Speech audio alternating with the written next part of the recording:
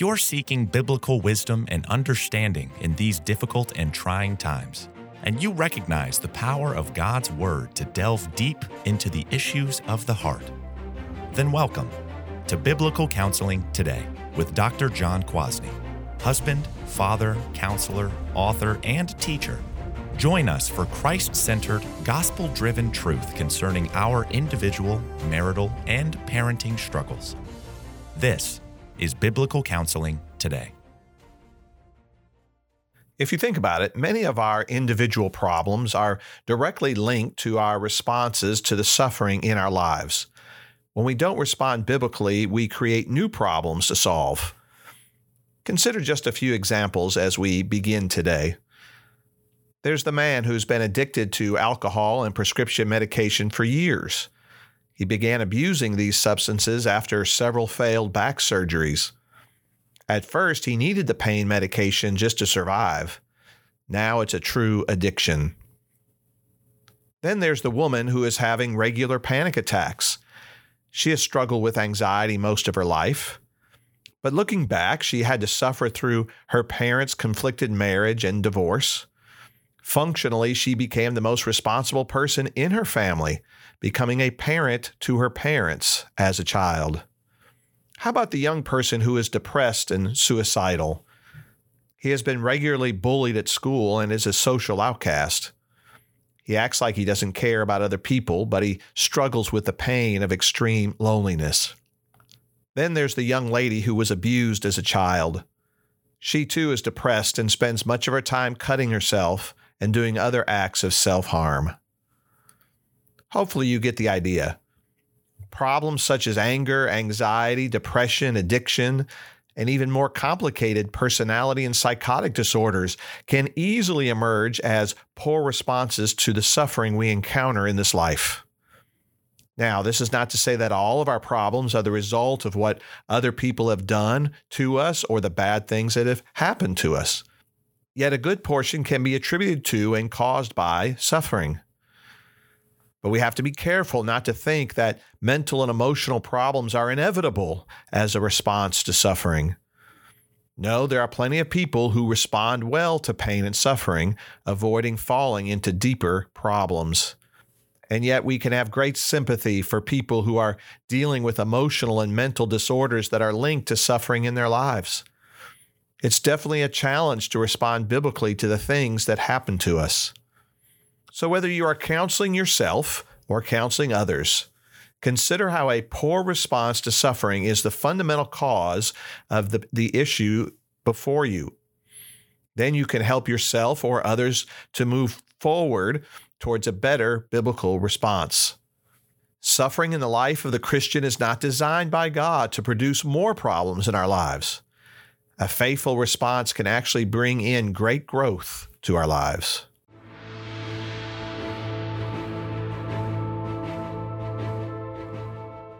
In the last episode, we looked at the life of Joseph as a model of how a Christian should respond to suffering.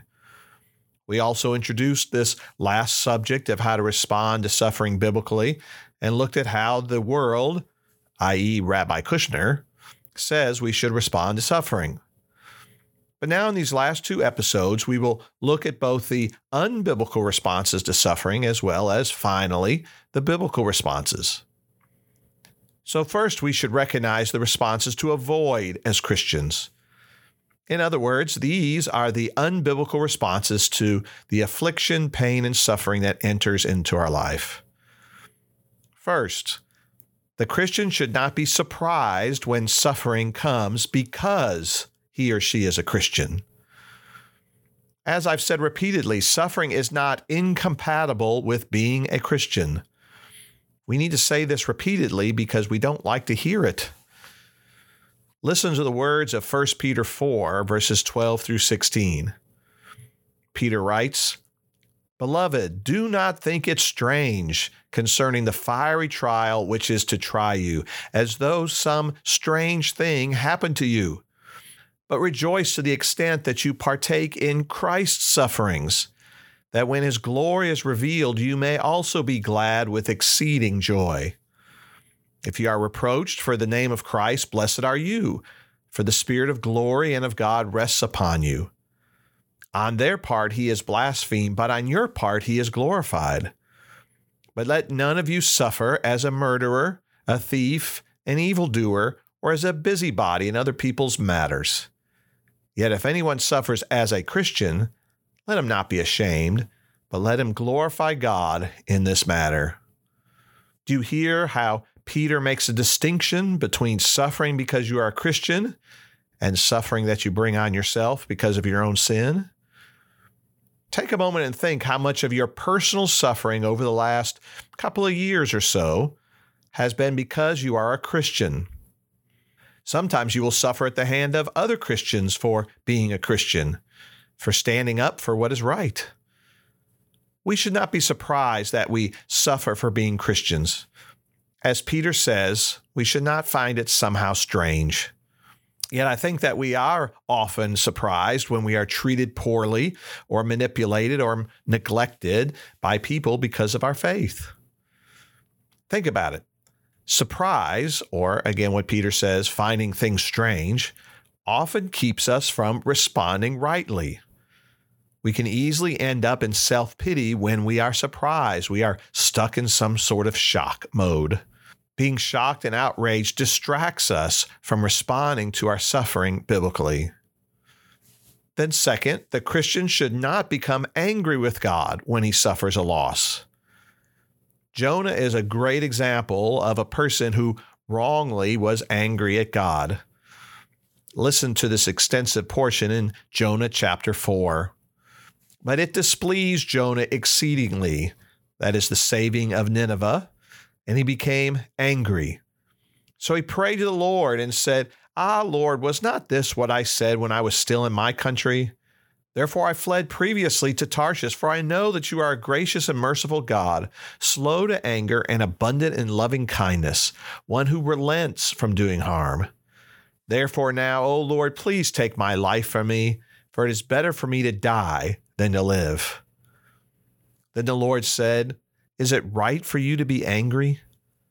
So Jonah went out of the city and sat on the east side of the city.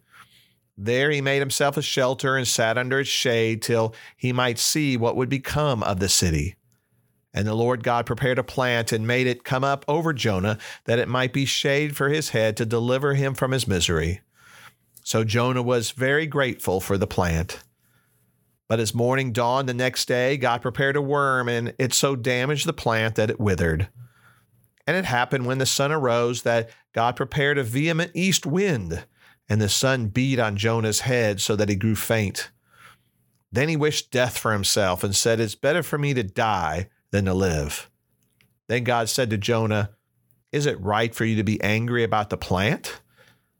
And he said, It is right for me to be angry, even to death.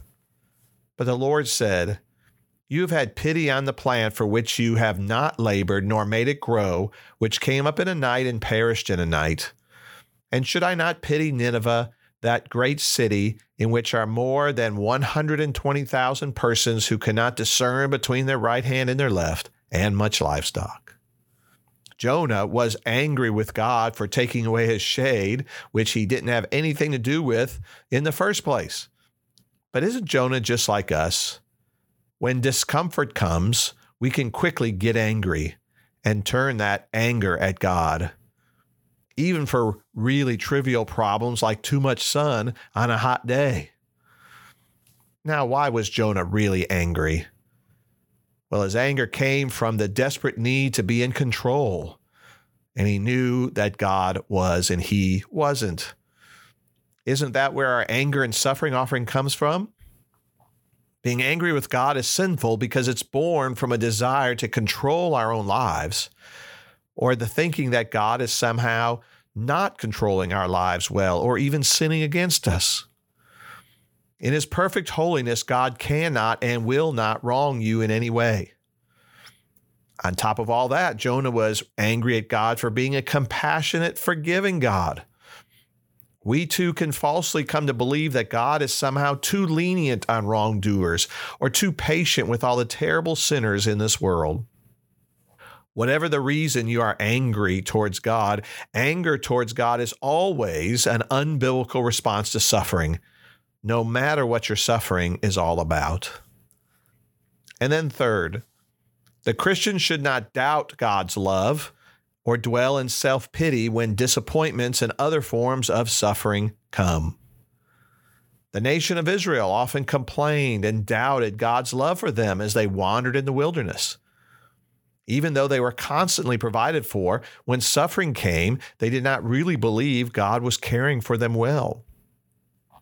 This is the essence of what is wrong with complaining and griping and moaning.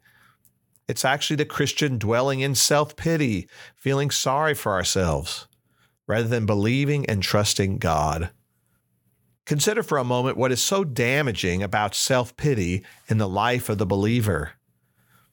First, it takes our eyes off God and puts them on ourselves. Then it will lead us to seek out idols that can relieve our pain and suffering better than God is. And then after that, it will make us into victims in this life, victims of other people, and victims of even God himself.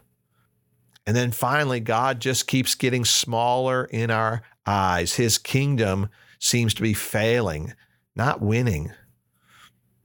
Self-pity ultimately makes us earthbound in our thinking and not heaven-bound at all. Self-pity rejects the truth that God is love.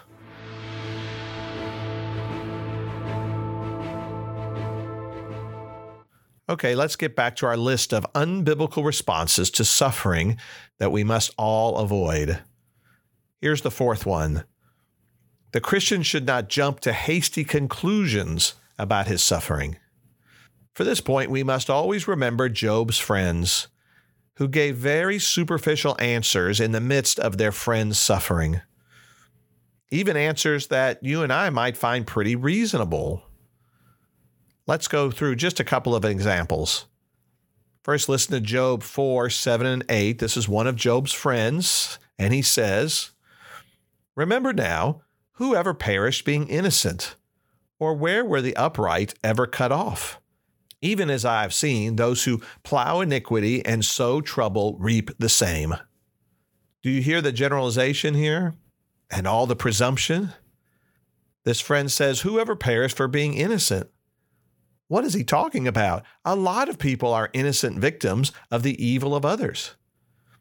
Of course, none of us are innocent of sin or without sin, but this friend makes it sound like bad things only happen to bad people. He even says it. He says, those who plow iniquity are the ones who reap trouble. Do you explain the suffering of others this way? That they're only suffering because they deserve it? How do you know? Here's another example from another of Job's friends, from Job chapter 11, verses 13 through 20. He says to Job, "If you would prepare your heart and stretch out your hands toward him, if iniquity were in your hand and you put it far away and would not let wickedness dwell in your tents, then surely you could lift up your face without spot. Yes, you could be steadfast and not fear, because you would forget your misery and remember it as waters that have passed away, and your life would be brighter than noonday. Though you were dark, you would be like the morning, and you would be secure because there's hope. Yes, you would dig around and take your rest in safety. You would also lie down and no one would make you afraid. Yes, many would court your favor. But the eyes of the wicked will fail, and they shall not escape, and their hope, loss of life."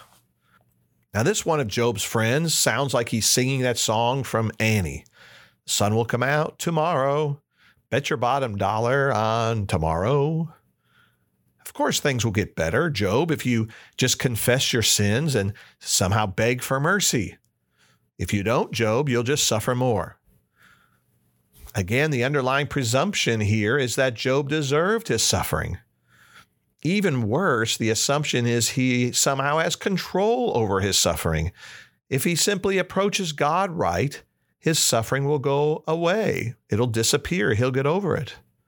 Too much counsel given to people is that they are somehow in control of anything bad that happens to them. So whether it's your own suffering or of someone around you, be careful not to make hasty summary judgments about the causes of their suffering. If you remember, the Lord God was very angry with Job's friends for their mistreatment of Job. You and I must be very careful as well. And then fifth, the Christian should not blame God because of a disappointment. Now, this is similar to being angry with God, but one step stronger. Listen to John 11, verses 21 and 32. This is the story of the death of Lazarus. Now, Martha said to Jesus, "Lord, if you had been here, my brother would not have died." Then down in verse 32, when Mary came where Jesus was and saw him, she fell down at his feet, saying to him, "Lord, if you had been here, my brother would not have died." So we hear Mary and Martha blame Jesus for the death of their brother and their subsequent suffering. If you would have been here, he wouldn't have died, Jesus.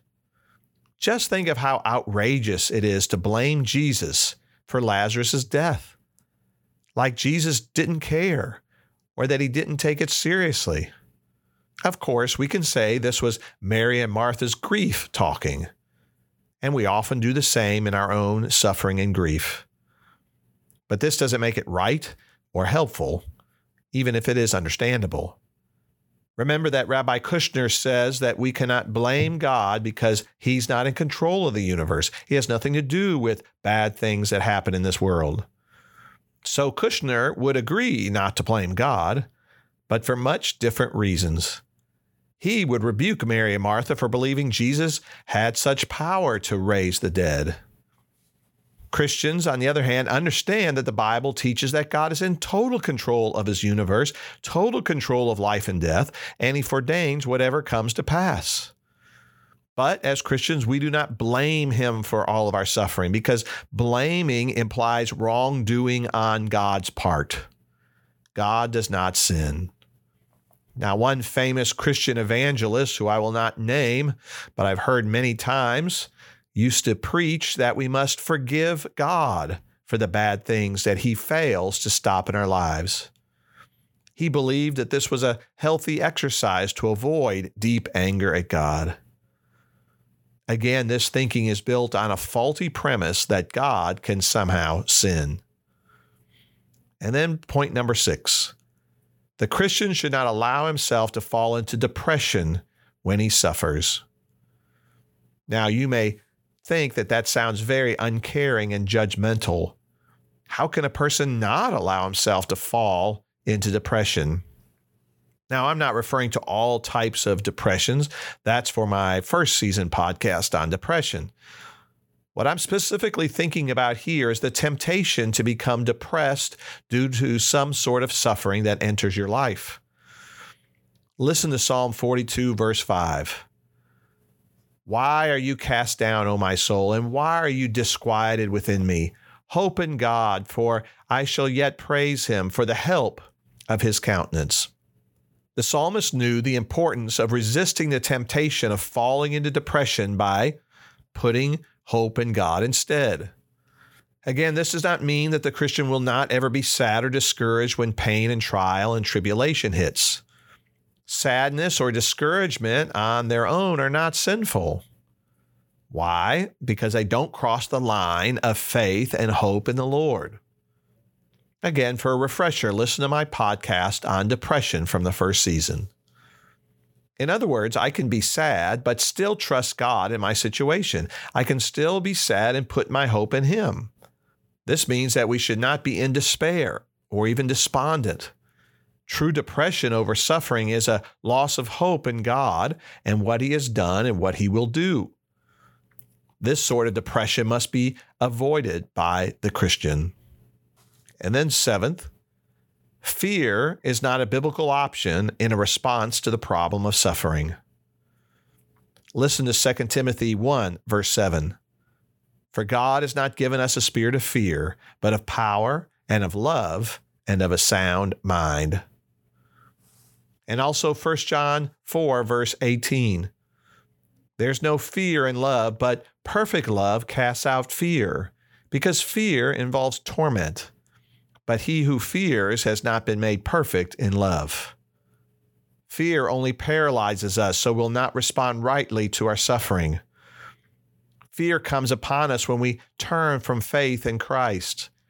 Fear attempts to control the situation instead of trusting God to control it. Again, sinful fear is not an option for the Christian, even when a situation or relationship is fear-provoking. As we grow in love for God, we can turn from our fears and enjoy the comfort that comes from the God of all comfort.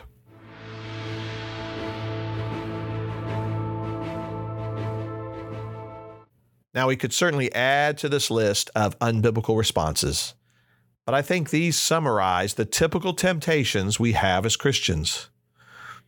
We are always supposed to be learning to put off wrong responses so we can put on right responses to suffering that will glorify God and continue to sanctify us. So take some time and make an assessment of how you are currently responding to any suffering in your life.